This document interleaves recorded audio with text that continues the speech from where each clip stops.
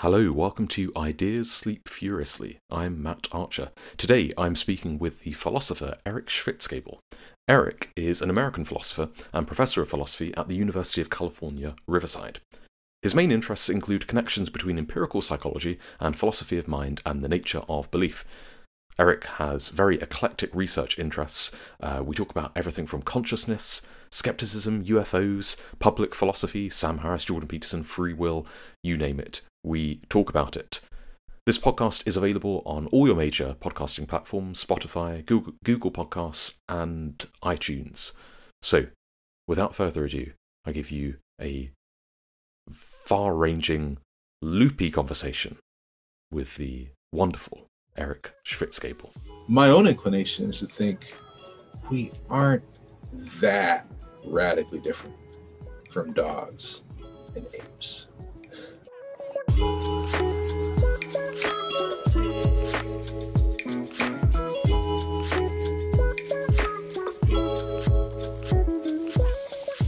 So the first thing I was hoping you could do, you've got such an eclectic set of research interests, is kind of summarize your intellectual background. Is what I ask everybody to do. I think it's quite nice to hear it in people's own words, how you got to where you are, what you're currently interested in, and just that intellectual journey.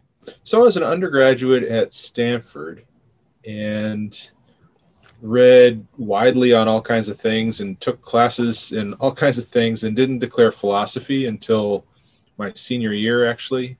And then I had to take an extra quarter to finish it up. I just packed solid with philosophy classes. I think I read a long form interview with you, and I found the YouTube Yes. video that was 2 hours. And you said because I just read it, and it said in the transcript that you were in, was it your 5th year?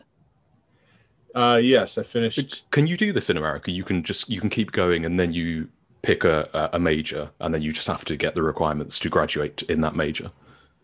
Yes. In fact, I think the median time to graduate for U.S. undergrads is about 5 years. Right. Okay. A lot of people don't do it in the normative 4 years, and so I was like that. A lot of people do declare a major early on. I was slow to declare the major.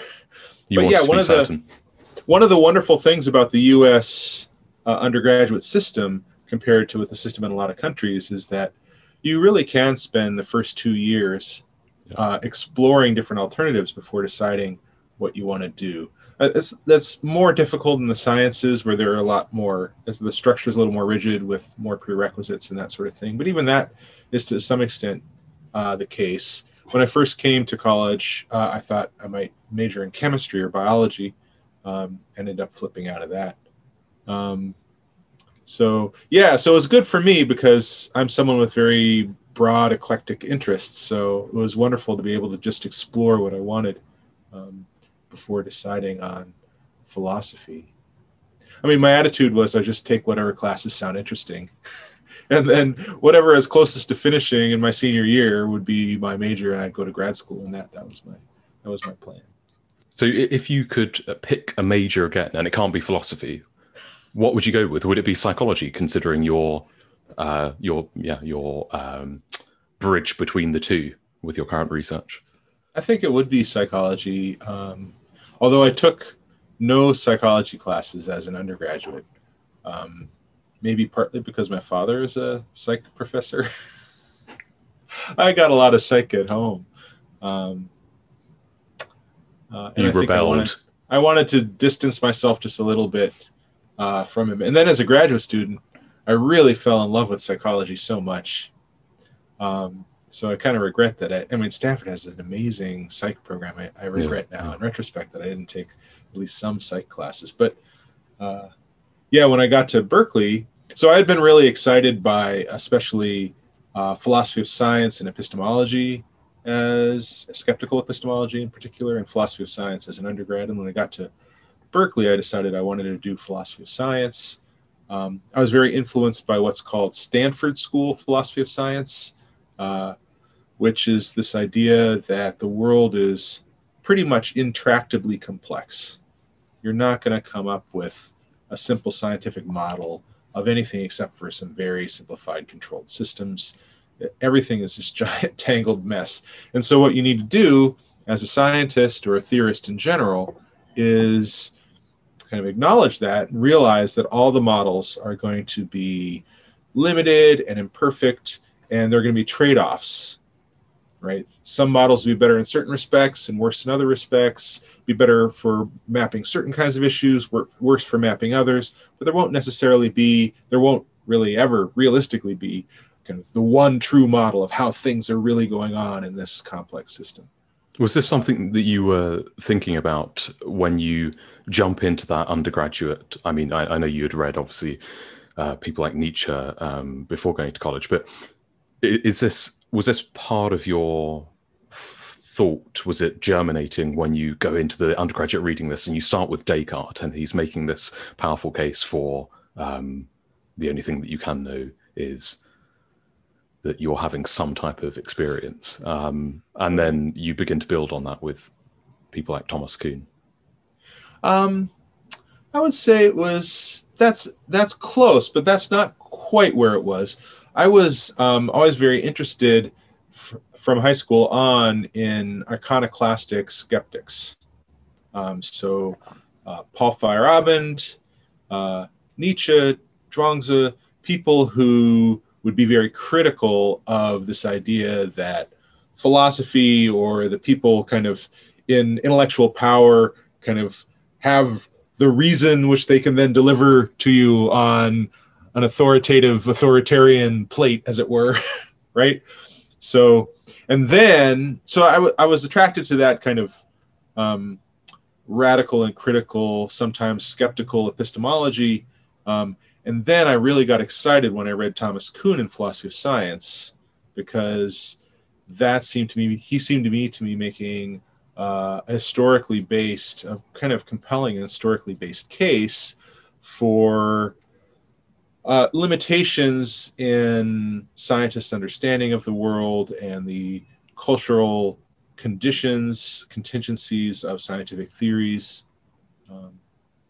So that then led into, as I was saying, this kind of Stanford School picture of philosophy of science for me. So the kind of interest in iconoclasm and radical skepticism kind of combined with Kuhn's history of science and this kind of complex worldview in Stanford philosophy of science. And that was kind of what I entered grad school with. Did you spend much time among the ancients, among people? Is it pronounced Pyrrho? Pyrrho, the ancient Greeks? Yeah, I took a class on ancient Greek skepticism, which was wonderful. I really loved the ancient Greek skeptics, especially Sextus Empiricus. I also, the Chinese ancients were of great interest to me. I took a wonderful class with P.J. Ivanhoe on ancient Chinese philosophy, and that's where I first met Zhuangzi, who's maybe my favorite philosopher. And my first published paper was actually on Zhuangzi. So I did spend time with the ancient skeptics, and I also independently discovered Montaigne and loved Montaigne. He's not ancient, but he was very influenced by the ancient skeptics. How much do you think that skepticism has developed since the ancients and through the Enlightenment, Descartes to Nietzsche? I always struggle to pronounce his name. Is it Feyerabend? You just said it. Feyerabend would be the Feyerabend. Yeah.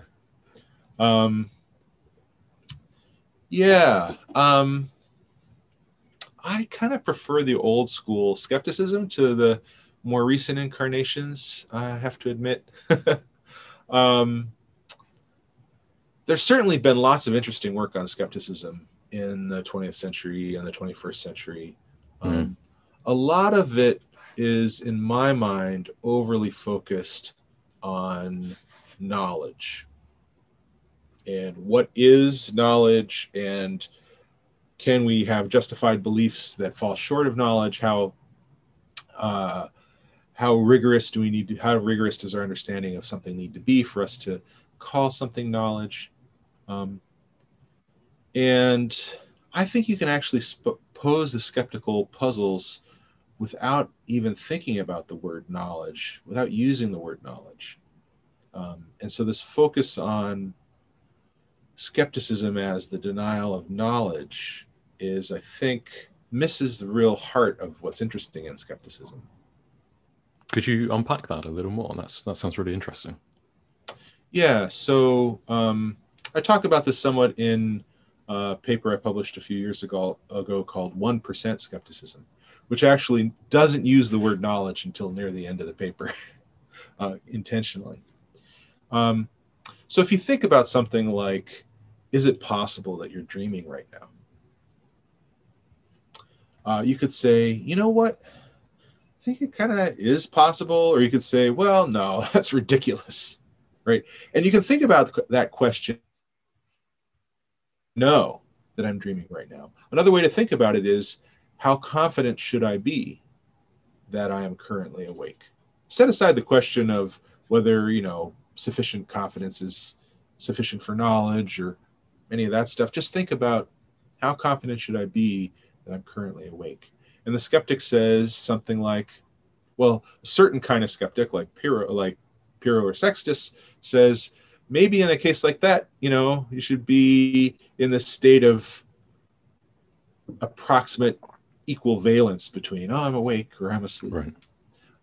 But a less radical kind of skeptic could say, well, I can't be completely sure I'm awake because, sometimes I have pretty realistic dreams, and sometimes I've woken up from those, and in which I think I'm awake, right? In which I maybe even kind of in the dream say to myself, yeah, I'm awake, right? And then I wake up again, right? So could this be a dream like that? I don't think so, but I guess I kind of have to allow the, I'm not totally sure that I'm awake, right? That kind of level of uncertainty, I call 1% skepticism. It's like you have a 1% credence, approximately 1% credence or 0.1% credence, that is degree of belief.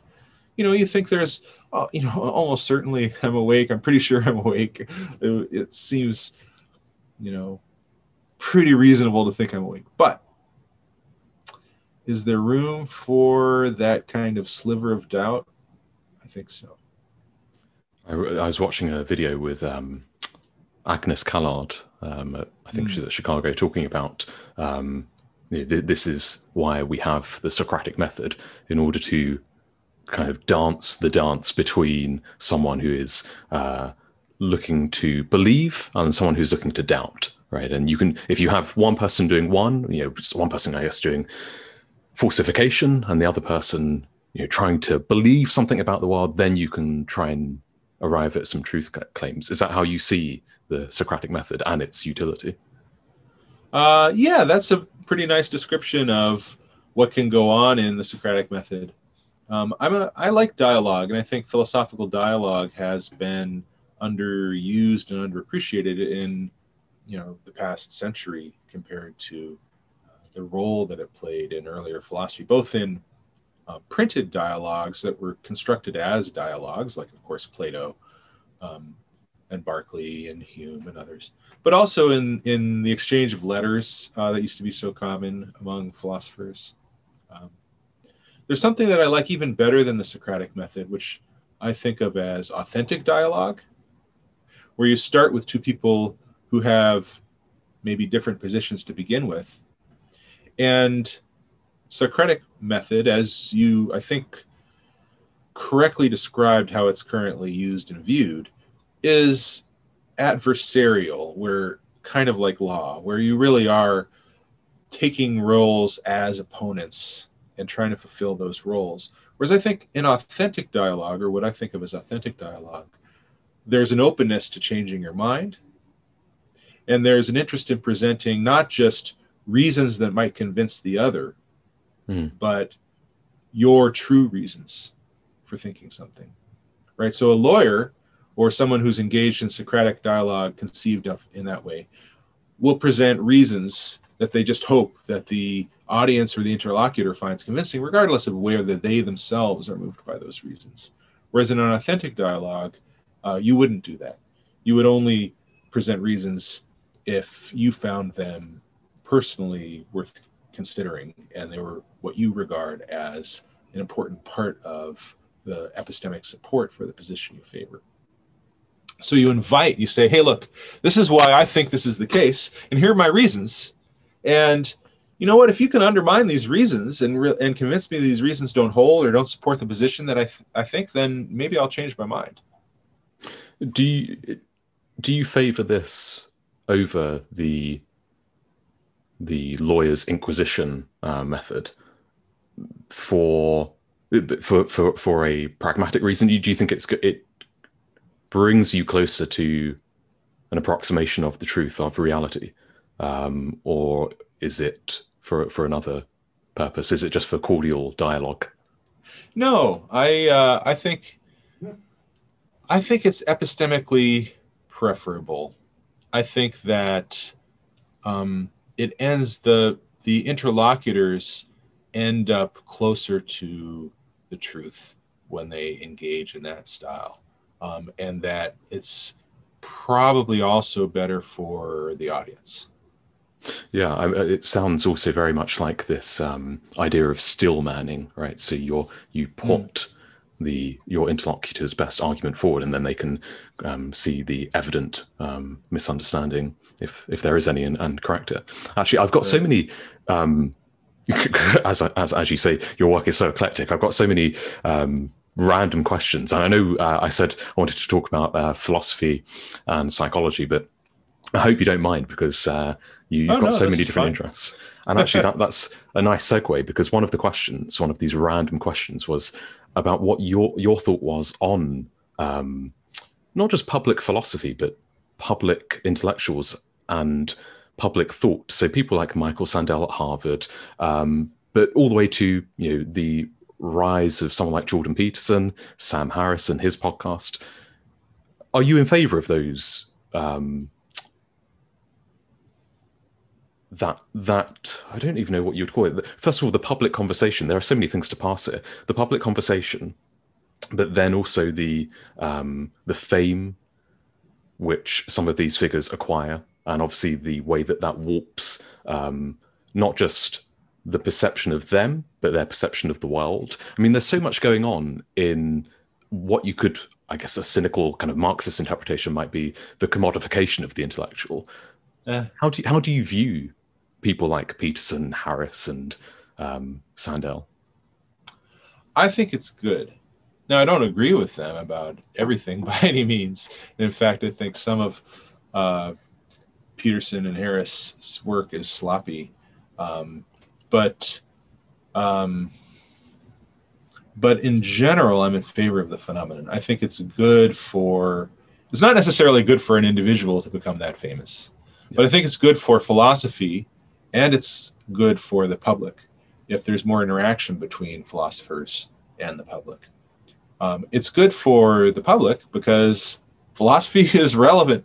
I think I think everybody cares about philosophy. They might not realize it because if they're used to dry academic versions of it, but everybody cares and has opinions about what has fundamental value.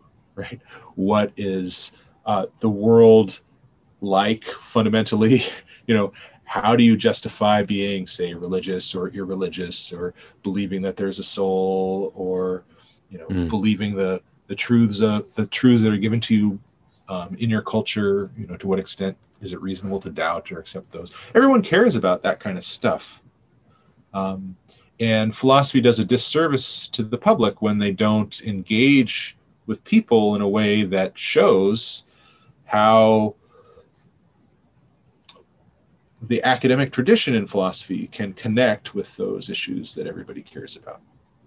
I also think it's good for philosophers to engage with the public, because we get in our little holes and our little dialogues with each other where you're talking to 25 people only, who are likely to read your work and have something to say about it, right? And that's such a small set of critics and discussants who will often share just a lot of the same presuppositions.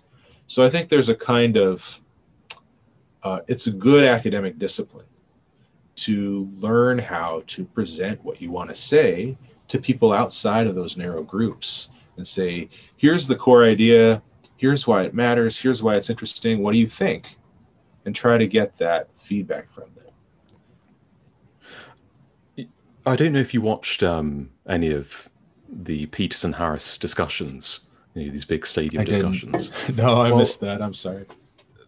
they were immensely popular. I mean, Peterson talked to Zizek. These tickets are being sold for £150, $200. And it's almost like a sports event, Gladiator. Zizek mentions Lacan or Hegel, and people start whooping. It's just bizarre, right? Absolutely bizarre. But and maybe this is going to undermine what I'm about to say, but when I watched Peterson and Harris, I couldn't help but think, that this notion of the marketplace of ideas. I don't know if you're familiar with the political science concept of the Overton window, the acceptable window of political ideas. This Chomskyan idea of what is allowed through the filters of corporate advertising and power generally. I couldn't help but feel that you go onto YouTube, you watch one of those debates, you flick through the comments, and obviously you've got fanboys and girls on both sides. But actually, if you're actually educated in philosophy or politics, those two thinkers, there's not as much daylight between them as people think. This is a bit of a ramble, but I'll throw all of that at you. And what do you think about this phenomenon? Well, I think they are philosophers. So I would agree with those who would say that you don't need a professional degree in philosophy to be a philosopher. I have a pretty broad and liberal view of what counts as philosophy, right? So I think anyone who's probing into the most fundamental questions on any topic, the fundamental conceptual and epistemic and ethical, moral questions on any topic, if they're doing so kind of carefully and with an eye to coming to broad conclusions, they're doing philosophy.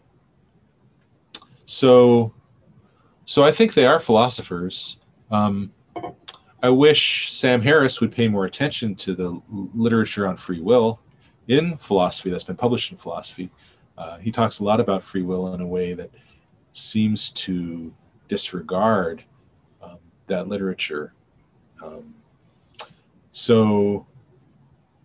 Right, and Peterson, I don't know as much. I haven't seen as much of his stuff, but what I've seen, I suspect there's some similar moving fast over things in an uncareful way. So I'm not as. It's not that I wouldn't want to call them philosophers, right? But not very good philosophers on certain topics, maybe.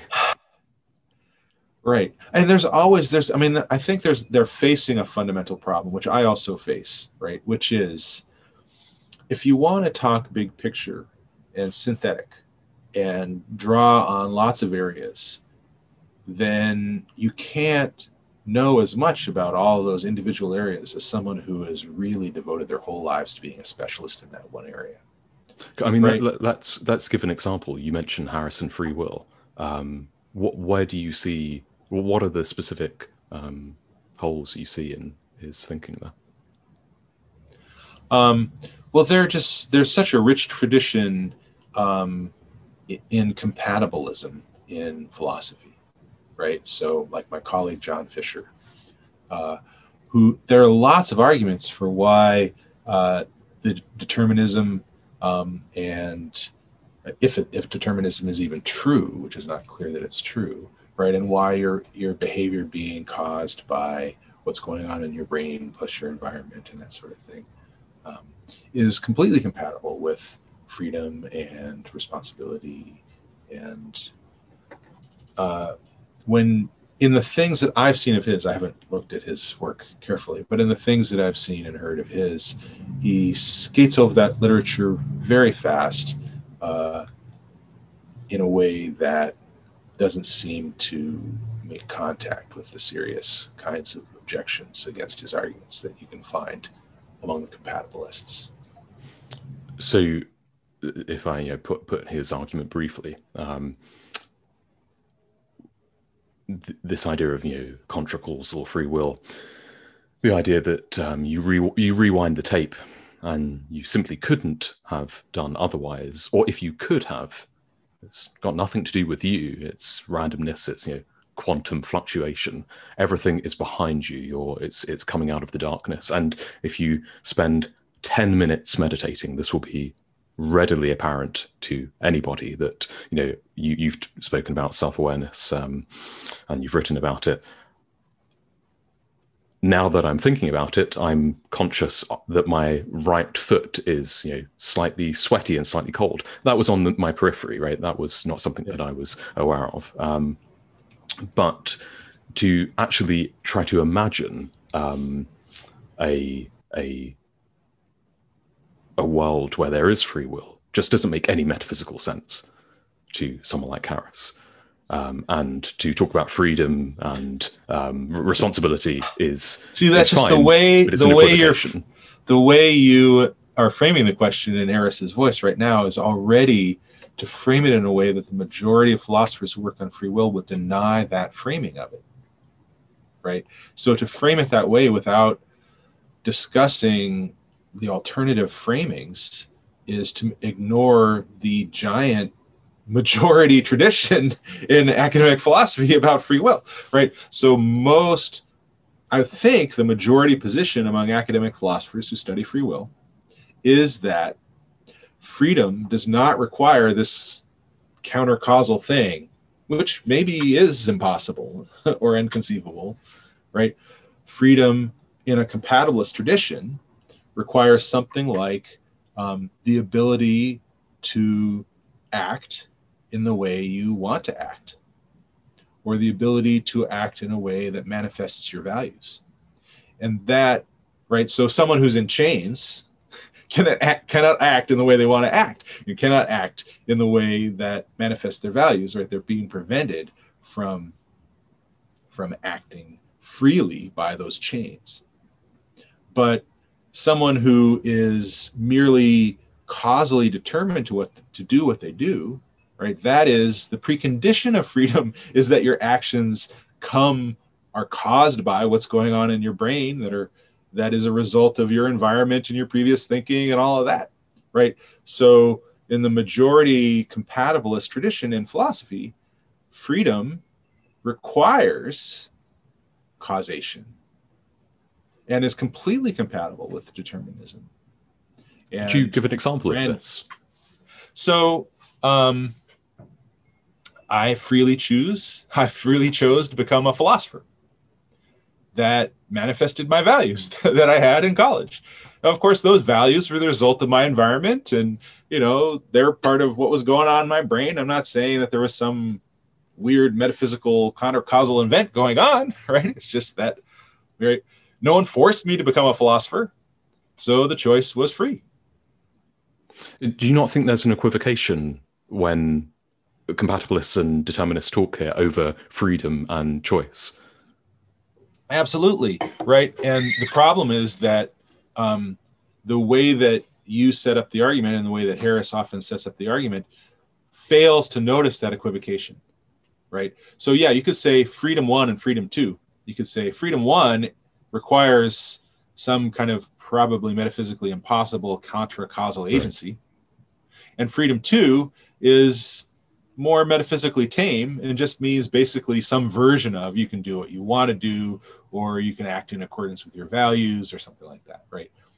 And what the majority view in philosophy is that freedom 1 doesn't really make much sense, but freedom 2 makes a lot of sense, and that's what we can and should mean by freedom. And in that sense, free will is completely real and completely exists.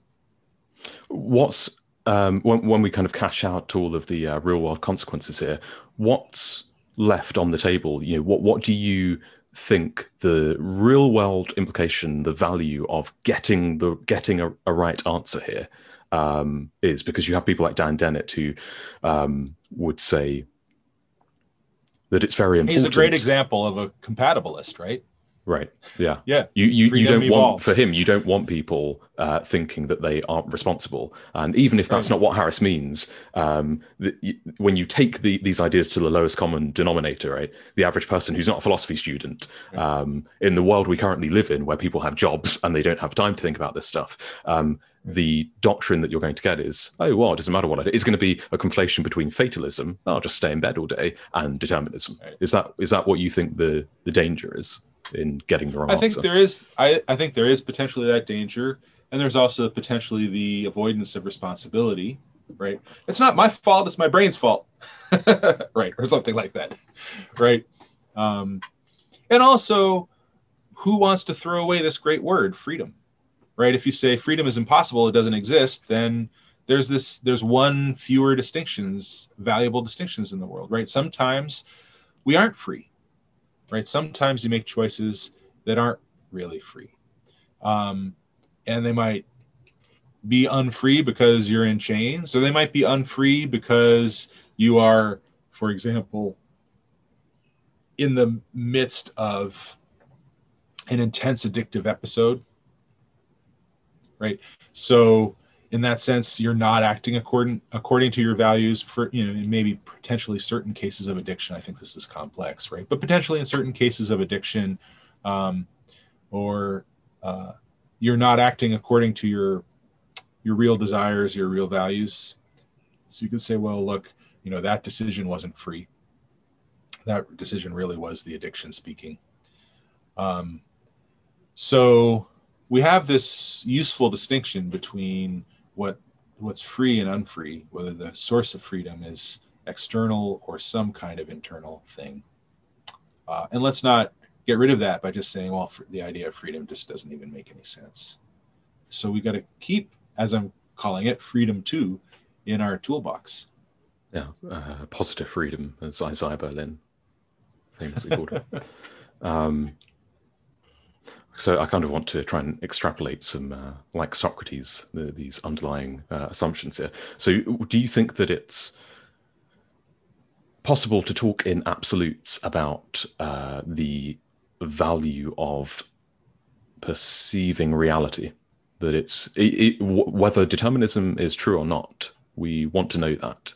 And yeah, how does that play out? And I'm really fascinated in the lowest common denominator question. Sounds a bit elitist, but I grew up very working class. So, first in the family to go to university, I kind of straddled this,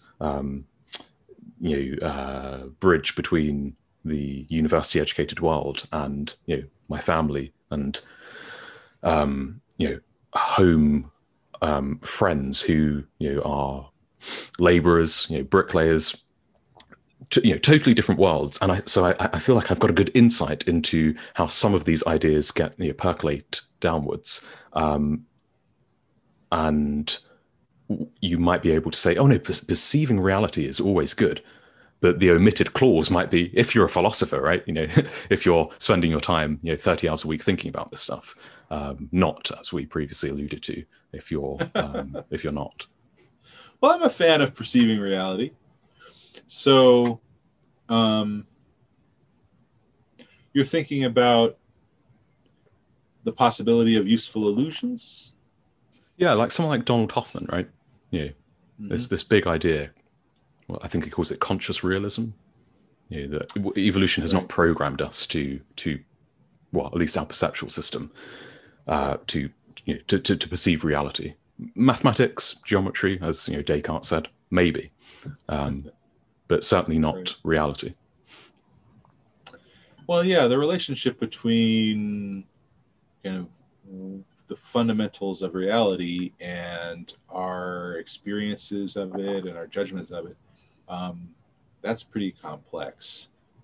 And there's certainly something right in Hoffman's view that we're not being selected, we haven't been evolutionarily selected or culturally trained to, latch on exactly to the features of reality. Then there's a question about, okay, what kind of gap is there between the features of fundamental reality and reality as we experience it, or our perceptions or judgments about it?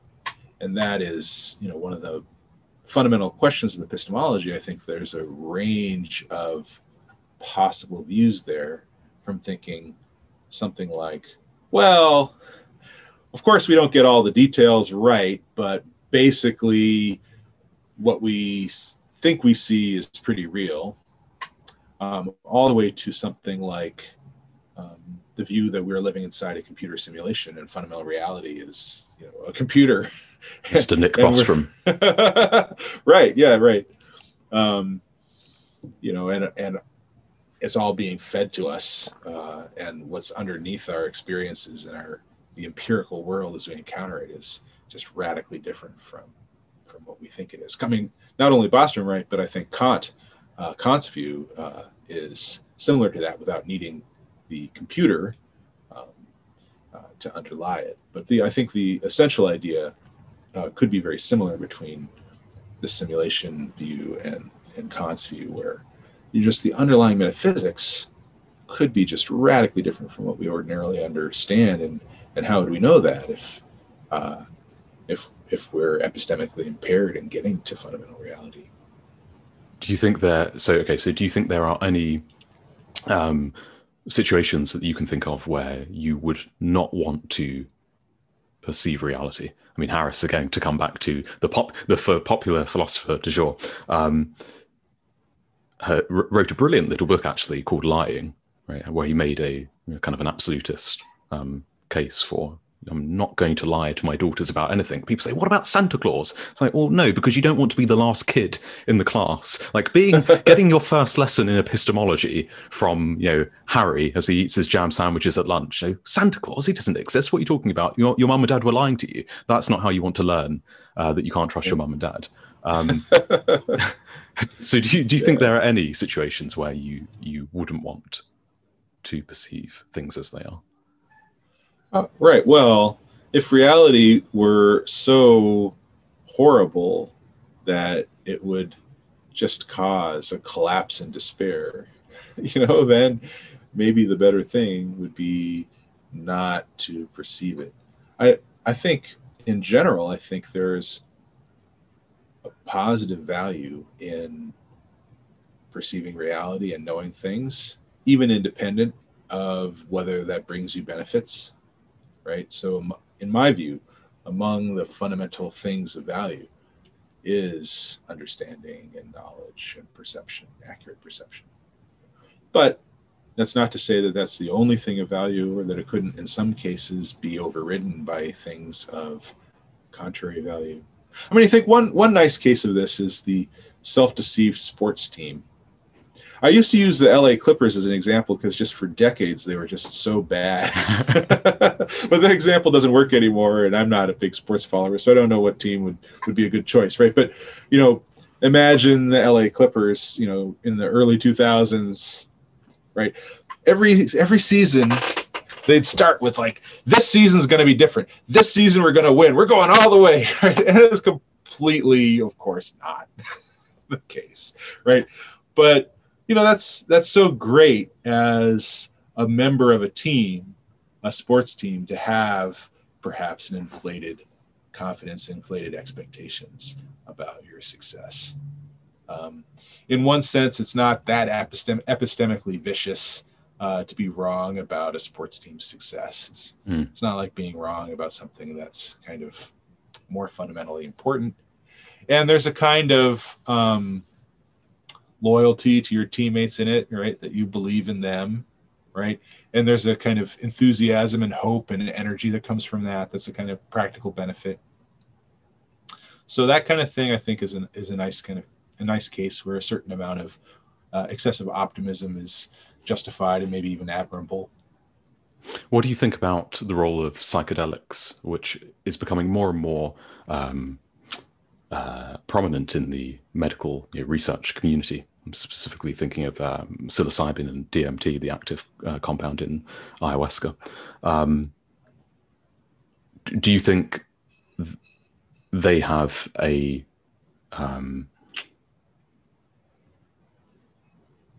role to play in our future comprehension of reality, expanding consciousness? I think it's possible. I don't know much about them, but I do think that we experience altered states of consciousness every night when we dream. And I think that meditative practice for serious meditators can bring you into states of consciousness that are very different from your ordinary daily state of consciousness. And so similarly, it's reasonable to think, and those states of consciousness have certain functions and values, right? So it's reasonable to think that also drug-induced alterations in your experience could be interesting and valuable to explore, and maybe part of a good life. So it's a shame there hasn't been more research on them so that we can see, exactly what their risks and benefits are, so we can accurately evaluate them. But yeah, now that research is finally kind of getting restarted on some of these compounds, I think I definitely support further exploring what they might bring.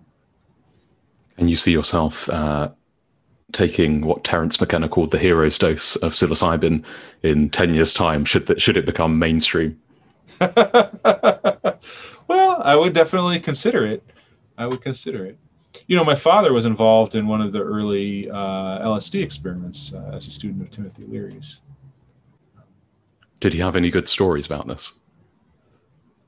No, actually, he didn't really have much story. He didn't really have drug stories. I wish I'd asked him more. I wish I'd got more from him before he died on his experiences with Timothy Leary and others back in his days at Harvard. But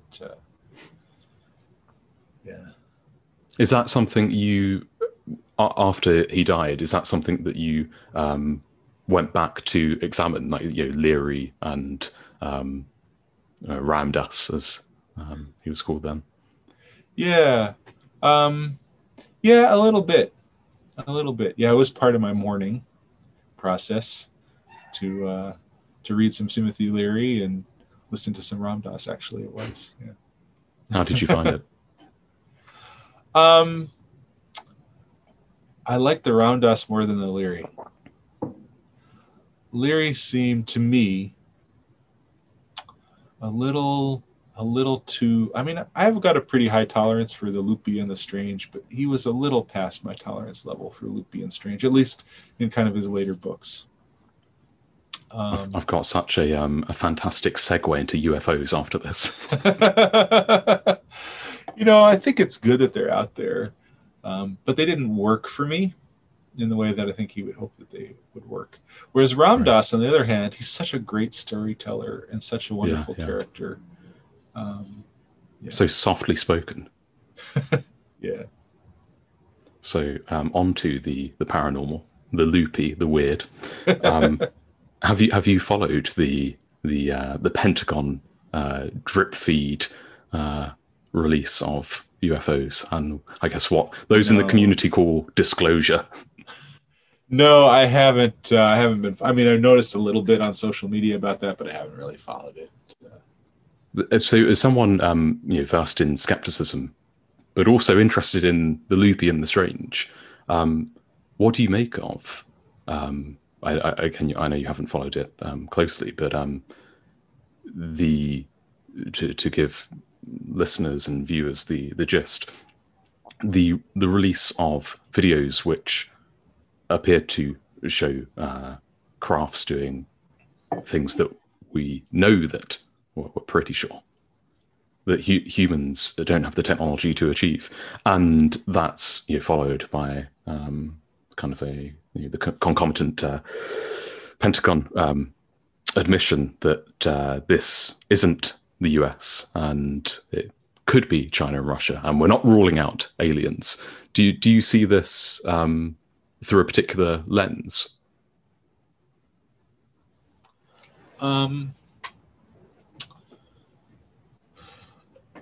Let me tell you about spoon bending. So, right, this is a purported form of telekinesis, where you take a spoon in your hand and you kind of think bend or yell bend at it, and it bends, right? And for someone who, the idea is that for someone who's not a very good spoon bender, what happens is it warms up, and then you kind of have to physically bend it by touching it, but bending it is much easier than it would normally be for a spoon that hadn't been warmed up by your telekinetic energies. Whereas for someone who's really like got a lot of power, it can bend entirely on its own. So I knew someone personally who I really respected and still respect, who thought that spoon bending was real. This is in the 80s and earlier. And even held parties in which people attempted to bend spoons. And I went to some of these parties and tried to and never succeeded myself. But I would hear, like, I remember being at one of these parties and hearing someone shout in what seems like amazement, right? And then I turn and I look and there's this person and their spoon is bent, right? I think, this person I really respect thinks this is real, and it seems to be happening even though I haven't seen it myself. This person shared a video with me, right, where I didn't see the spoon actually bend, but it looked like maybe, in a hazy way you could kind of see that it's bending, or the camera holder is turning toward the bent spoon just after it happens, and it seems like there's a authentic surprise in the person who's done it. And so in the 80s, I was thinking, because I'm kind of iconoclastic, I'm like, maybe. I mean, I'm not inclined to think that it's likely, but, maybe I can't rule it out. But, over time, as video becomes more and more available, right, the fact that there hasn't been increasing, or at the same time, also in the 80s, my dad was talking about how police would, perpetrate violence on people all the time, or quite often, surprisingly often to someone who's white and lives in a suburb, right? Because he worked with people who were juvenile delinquents, as it was then called. And he wanted cars, and he wanted cameras in police cars, and he wanted to form what he called COP, this committee on the proper conduct of police, he called it. So I had these two people, and one of them was like, spoon bending is real, although we don't really observe it. And the other one's like, police brutality is real, although we, at least us, don't really observe it, right? And then as there's more and more video footage and more cameras in our society, right, there's not increased evidence of spoon bending, but there is a lot of increased evidence of police violence. So I guess I've got that kind of similar attitude about the paranormal stuff in general, right? That I'm not totally closed-minded about it, but I'm less open to it than I was in the 80s, given the general lack of evidence for it, as our ability to film things and notice things and detect things has increased. What would you need to see in order to become a believer in the UFO phenomenon?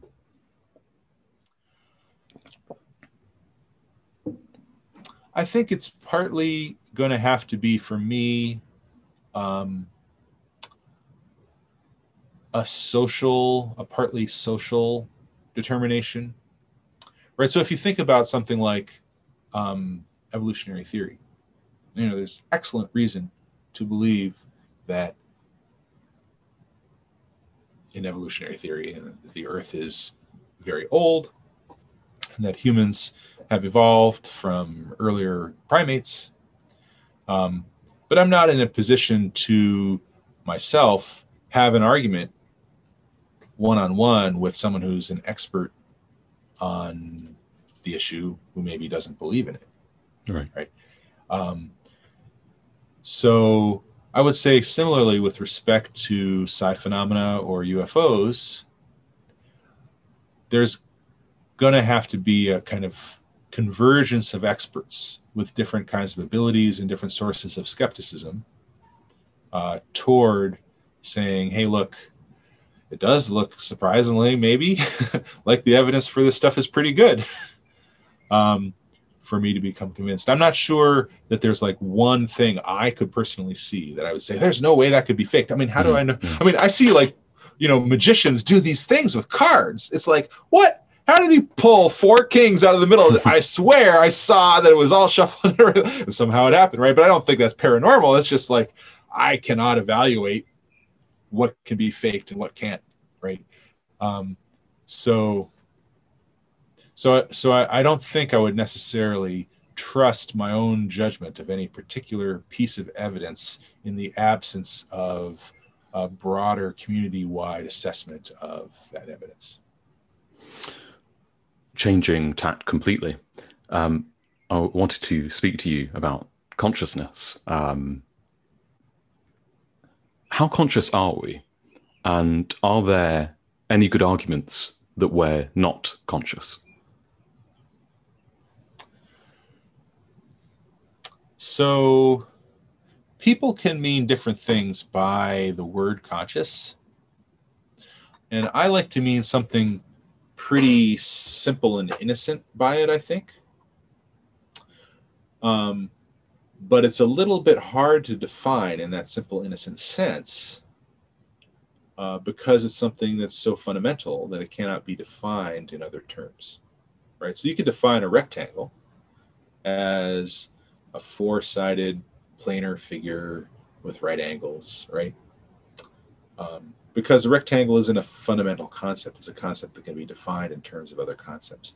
You can't do that with consciousness without changing it or redefining it. So I think, in fact, the only good way to define consciousness is by example. And we can define things. We define things by example all the time, right? You know what furniture is, right? No one ever gave you a rigorous definition of what furniture is. You just know examples. What counts as furniture and what doesn't count as furniture. You get enough examples, and you've got the concept. So I think there's an innocent, fairly simple definition of consciousness that most people can understand through examples. And in that sense of consciousness, I think it is extremely difficult to deny that you're conscious.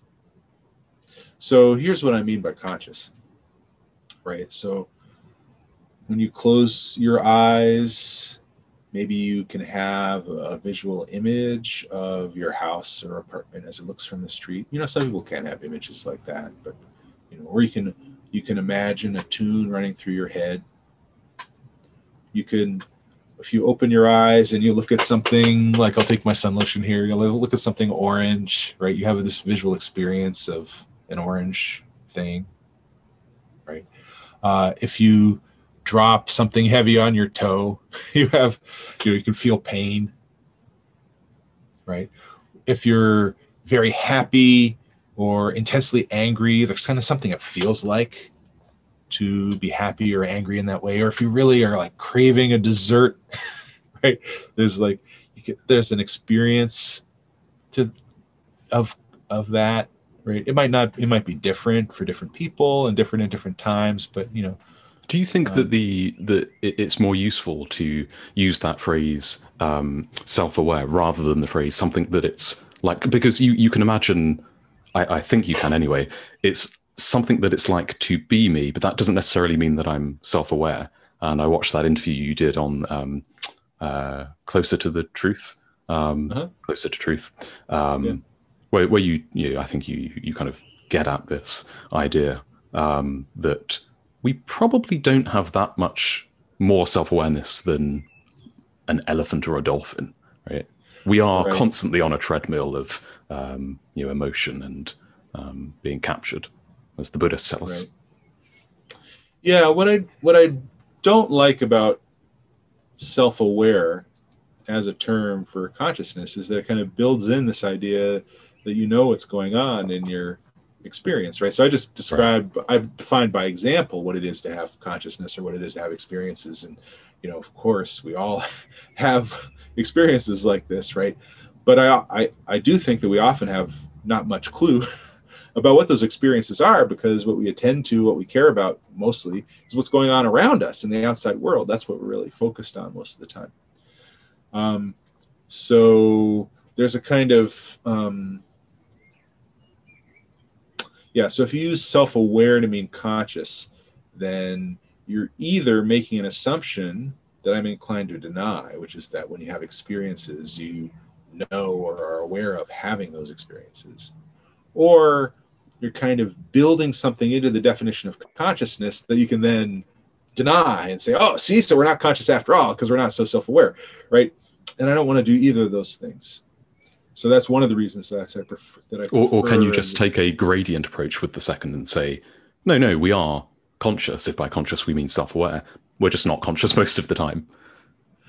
Right. So that would be defining the word consciousness in a certain way. And if you define the word consciousness in that way, then, maybe we don't have a whole lot of consciousness. But that I don't want to define consciousness in that way. And I don't think that's how most philosophers use it, at least in current Anglophone culture. And I don't think that's the most interesting target of theorizing, right?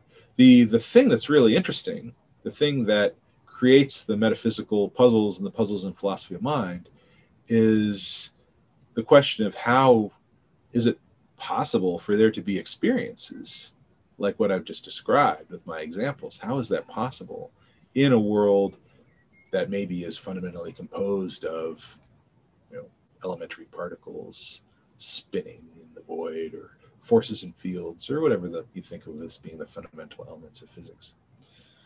Right, that puzzle, right? How can you have like the experience of pain or visual experience in a world that maybe is fundamentally just atoms in the void, to use an old way of thinking about it? That's the interesting puzzle, and not the puzzle of, given that you have, I think it's also interesting, given that you have experiences, how do you know that you have them? That's also a very interesting puzzle, but it's not quite the same puzzle. And those puzzles shouldn't be mushed together as though it was just a single puzzle of consciousness. What do you think the role of language is in consciousness? As a fan of Chomsky's linguistic work, do you see it as almost synonymous with consciousness and language defined in that Chomskyan sense of an I language, an internal language, thought basically? And when you combine that with the historical evidence that whenever language comes online 50 to 150,000 years ago, you see this explosion of creation and something clearly being that's something that is internal being externalized. Language is wonderful. Language is a wonderful tool, and it's a great technology that has allowed human beings to do all these amazing things. But to think of language as fundamental to consciousness in the sense that I just described consciousness puts a gulf between us and other mammals that seems to me to be exaggerated, right? My own inclination is to think we aren't that radically different from dogs and apes, right? There's a lot that's similar. But on top of that, we've got language. We've invented this amazing thing, language. And we're totally different in that respect. And that's allowed us to do all of these wonderful things. But it's a technology and a late addition to our evolutionary brain structure rather than the fundamental thing that makes us conscious. I just have one more, shall we say, depth question, and then 3 quick-fire questions for Sure. you. So I made this video about your research with Fiery Cushman, and when I posted it onto the intertubes, the interwebs, one of the, I think, replies on the philosophy subreddit was, well, hang on a second. This isn't what Plato meant by philosophers, right? Yeah. Philosopher I'm wearing kings. See my T-shirt here, Plato's Cave Search and I saw Rescue that. I Team. love Yeah, that. yeah, yeah. So, someone as fallible as one of the 700 participants in that study is not the prime example of Mr. Plato's Philosopher Kings. Do you think this is I mean, obviously it's a valid criticism, I guess philosophically, but in terms of the psychological reality of someone that is capable of withstanding the the biases that you talk about, the pressure to conform to them. I mean, you stress in the paper that you are amazed, right? That even specialists in ethics, you really did expect some small effect sizes. And really, you got nothing. Do you think it's possible that there are a few people, maybe they're on the autistic spectrum, very literal minded? Is there anyone out there who would fulfill Plato's definition and thus prove that we can look to these Übermenches to guide us? Yeah.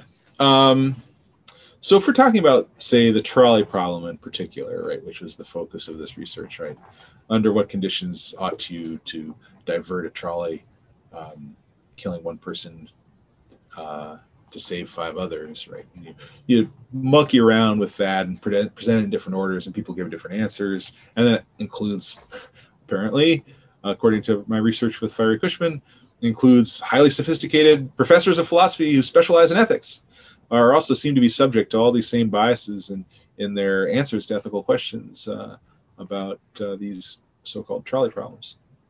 Now, I do not think that, say, John Martin Fisher or Francis Cam, I mean, they've thought about the trolley problem so much, I'm pretty sure their answers are going to be consistent, right? And maybe they were in our subject pool, but they were undetectable. But like everybody else, if you're not, I mean, or maybe they would be, I guess I don't have direct empirical evidence on that. But it seemed like up to a very high level of specialization, people seem to be subject to these biases. So one thing I want to say is probably, I mean, our experiment doesn't address it, but probably once you get to the very most specialized people in the world, like the dozen top specialists on trolley problems in the world, probably they all thought through these cases well enough that they got fixed answers, and they're not going to change around depending on exactly how it's framed or the order of the questions. But I don't think that would probably translate into a general kind of stability if they're then asked questions about philosophy of mind or some other area of philosophy, right? And in general, I'm pretty opposed to the idea of seeing great philosophers as virtually infallible geniuses. I think the great philosophers had wonderful ideas, but I see them as basically like you and me, right? They're just ordinary fallible people, full of biases and full of bad arguments. And one of the things that I dislike about the way we approach some of these philosophers in history of philosophy is the excessive charity with which we read them sometimes, right? So, you approach Kant, who's very convoluted and difficult to understand, and the idea of a lot of interpreters is he was such a genius that he couldn't be making any bad arguments. So if you end up reading the stuff and thinking it's a bad argument, you must be misinterpreting him because he's too much of a genius to make a bad argument.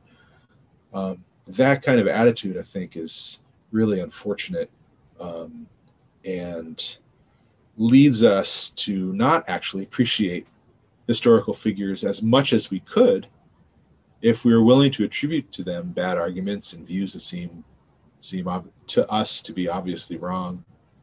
And I think it's also probably just factually incorrect. So Kant in particular is one of the people who attracts the most of this kind of charitable hero worship. And so one of the things I did a while back, it became a chapter in my 2019 book, was look at some of Kant's really terrible arguments where he's less abstract and talking about applied issues. Like, for example, his argument against masturbation, which he does in the Metaphysics of Morals, not to be confused with the groundwork of the Metaphysics of Morals. It's a stupid, cheap argument, right? He's got similarly stupid arguments against allowing servants to have the vote, right? So when he gets concrete enough and the arguments are specific enough and the conclusion is noxious enough, you can see, whoa, Kant is really capable of putting together some bad arguments for stupid ideas, right? So that's the same guy who wrote the more famous Groundwork of the Metaphysics of Morals and Critique of Pure Reason. He is perfectly capable of making stupid arguments for bad ideas. And in fact, I think once we allow ourselves to view our philosophical heroes as making stupid arguments for bad ideas, we actually make them less like us. Well, then we make them more like us in their fallibility, which I think is good in a way, right? And also accurate. But we make them less like us in their ideas, right? So it allows us to say, well, look, here's this really loopy seeming, bizarre idea. And if you're overly charitable, you'd say, oh, no one would think that thing. It's too loopy. It's too bizarre, right? But if you see them as more fallible, then you can say, well, look, here's this wonderful philosopher who thought this thing, and man, it really is pretty loopy. I'm not inclined to believe it. But now you have a better sense of, and I think a more accurate sense and a refreshing sense of the diversity of human philosophical cognition and human philosophical opinion. Oh, there really are people who think like things that seem pretty strange and funny to us. And that's good in a number of ways.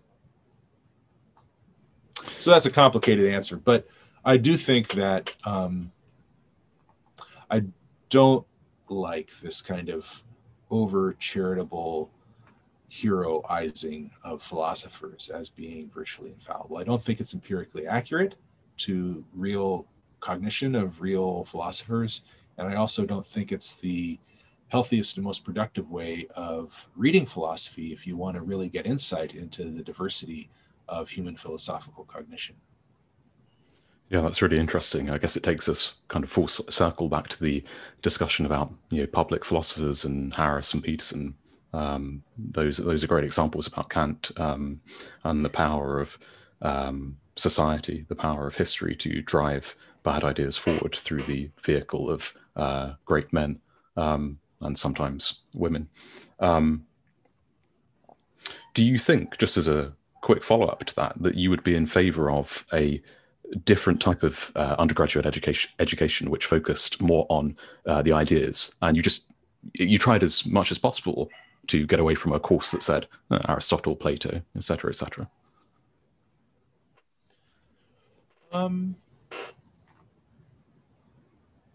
I think it's good to have both kinds, right? If you're talking about philosophy education, it's nice to have courses that lay out the history in terms of great influential figures, partly because a lot of these people are really wonderful philosophers who are rewarding to read, and it's good to see a kind of broad, coherent picture that they can pull together, get a flavor of this person's ideas. So I do like that. I do like that approach. I wouldn't oppose that approach. But that's not how I do it in my own undergraduate teaching, especially my lower division teaching. In my lower division teaching, what I really love to do is meet the students with issues that they already care about. Do an issue-driven thing that starts with the students, as we were talking about earlier in the interview, right? I think everybody cares about philosophical issues. So you find issues that they care about, focus on that, and then bring it back to what wonderful philosophers and others have said about those issues. So, for example, the big lower division class I now regularly teach, called Evil, starts with racial lynching in the U.S. South in the early 20th century. and photography of it in particular, right? And these just shocking photographs of basically families of white people, right, with the corpse of someone that has just been murdered by the mob, posing proudly for the photographs, bringing their children, right? And you can read the historical background of it, right? And often this person was accused of something trivial, and it's not even clear they did the trivial thing, right? And yet it's like this, and it's this celebration, right? And, you know, not everybody finds that interesting or worth thinking about, right? But a lot more people find that interesting and worth thinking about than the average stuff that I used to start with in Intro to Philosophy. You know, so we're like, okay, let's start this class by thinking about, so these people presumably do not think that they've done this act of evil, and yet it's pretty clear that what they've done is evil. And how did they come to this? What are they thinking? What's going on? What leads to this kind of thing? And students, a lot of students, find that really interesting and engaging, already have opinions about it, will argue with each other about it. And then when you start with that, you can bring it, you can show the bridges to social psychology, to work in the history of philosophy on ethics and human nature, to other stuff in history, to issues of racism, and so that's how I like to do it now, rather than focusing on the big figures. Yeah, I concur with that. I've taught philosophy from everyone to very small children all the way up to 17, 18-year-olds off to college, university, and where possible using a wedge issue to get them hooked, and then start to bring in the great thinkers. I think is always preferable to going through a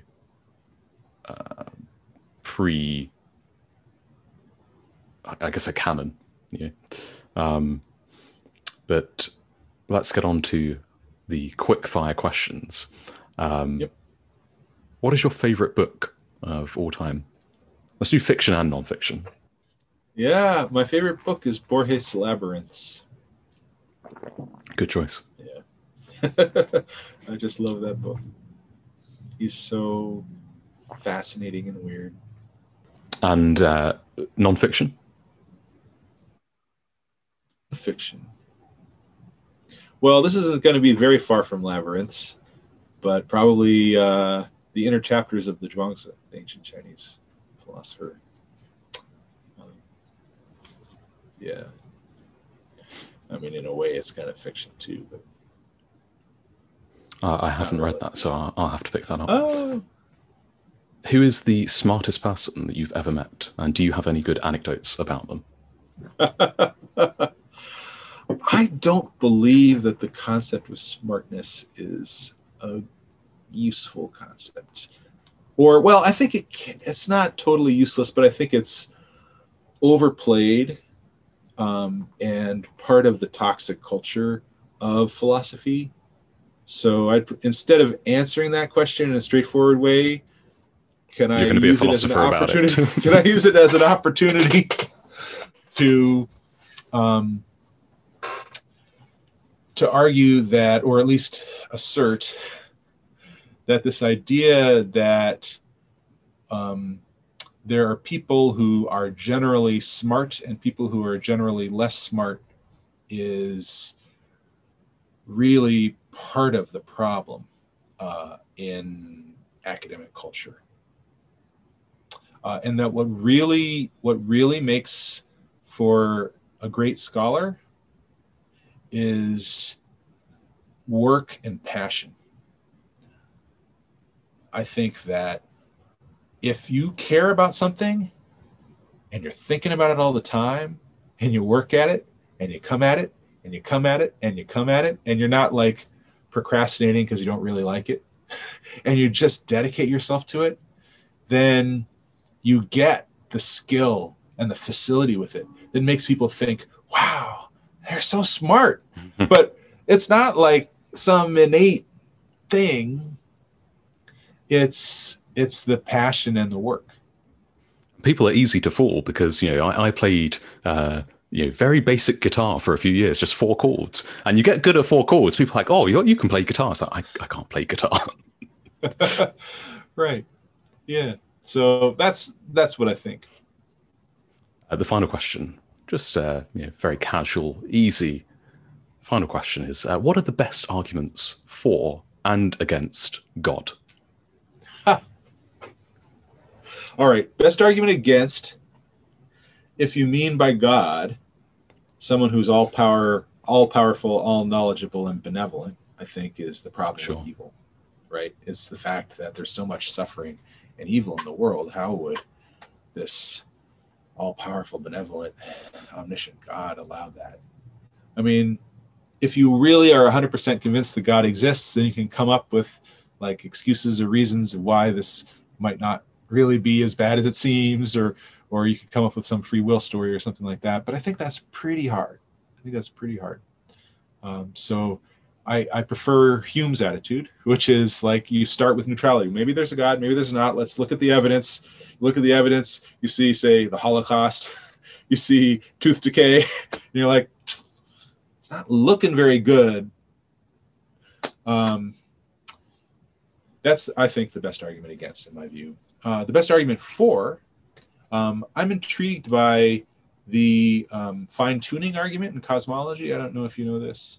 But my understanding is that if, say, the gravitational constant were just a little bit higher, then we wouldn't have the kind of formation of elements that allow for complex life that we have.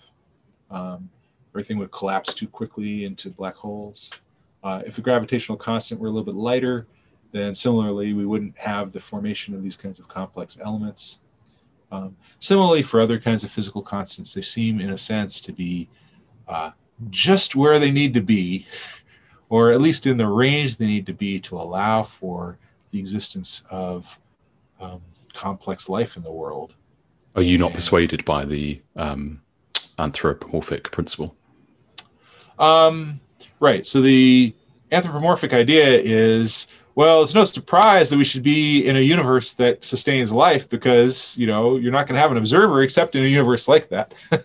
Just like it's no surprise that of all the places we are in the Milky Way galaxy, it just happens to be that we're on the one that's good for sustaining human-like life. Wow, what a coincidence. No, that's not a coincidence, right? Of course, we wouldn't have evolved in outer space.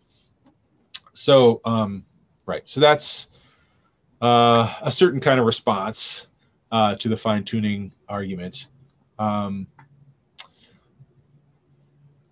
guess, right, there are three main views you could go with it, and I find all three to have some plausibility to them, right? One is you could say, well, look, God, that's the explanation, right? The universe was created by an entity who made sure that the idea of fine-tuning kind of invites the idea of a tuner, right?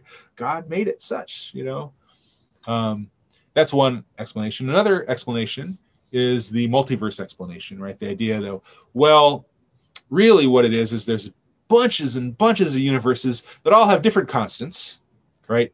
And of course, we happen to be in one that has the constants aligned just so. Most universes are pretty empty of life. And then you appeal to the anthropic principle to say, and of course, it's not surprising that we're in the one or the small minority that support life, right?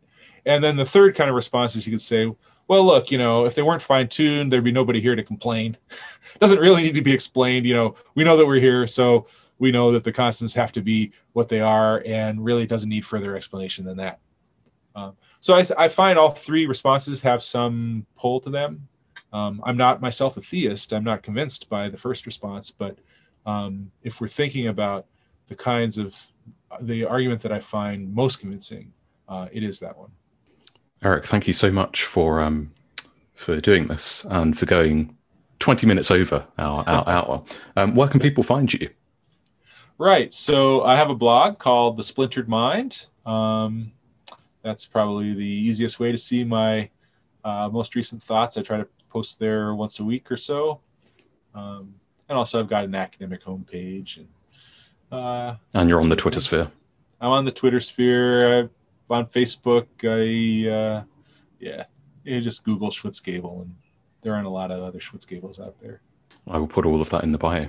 Okay, thank you so much. Yeah, thanks for having me. It's been fun to chat. If you're listening to this, then you have made it to the end of the podcast. So why not give me a review on Google, Apple, Spotify, wherever you're listening to this podcast. Throw 5 stars down. Give me that review. It helps massively. It helps to grow the podcast and get more people listening. Obviously, if you love it, then why not become a $1 or £1 patron? For that, you get early access to these podcasts, as well as many other goodies like Zoom chats and God knows what else. There's loads on there. Go check it out. Thank you very much for watching, and I'll see you in the next one.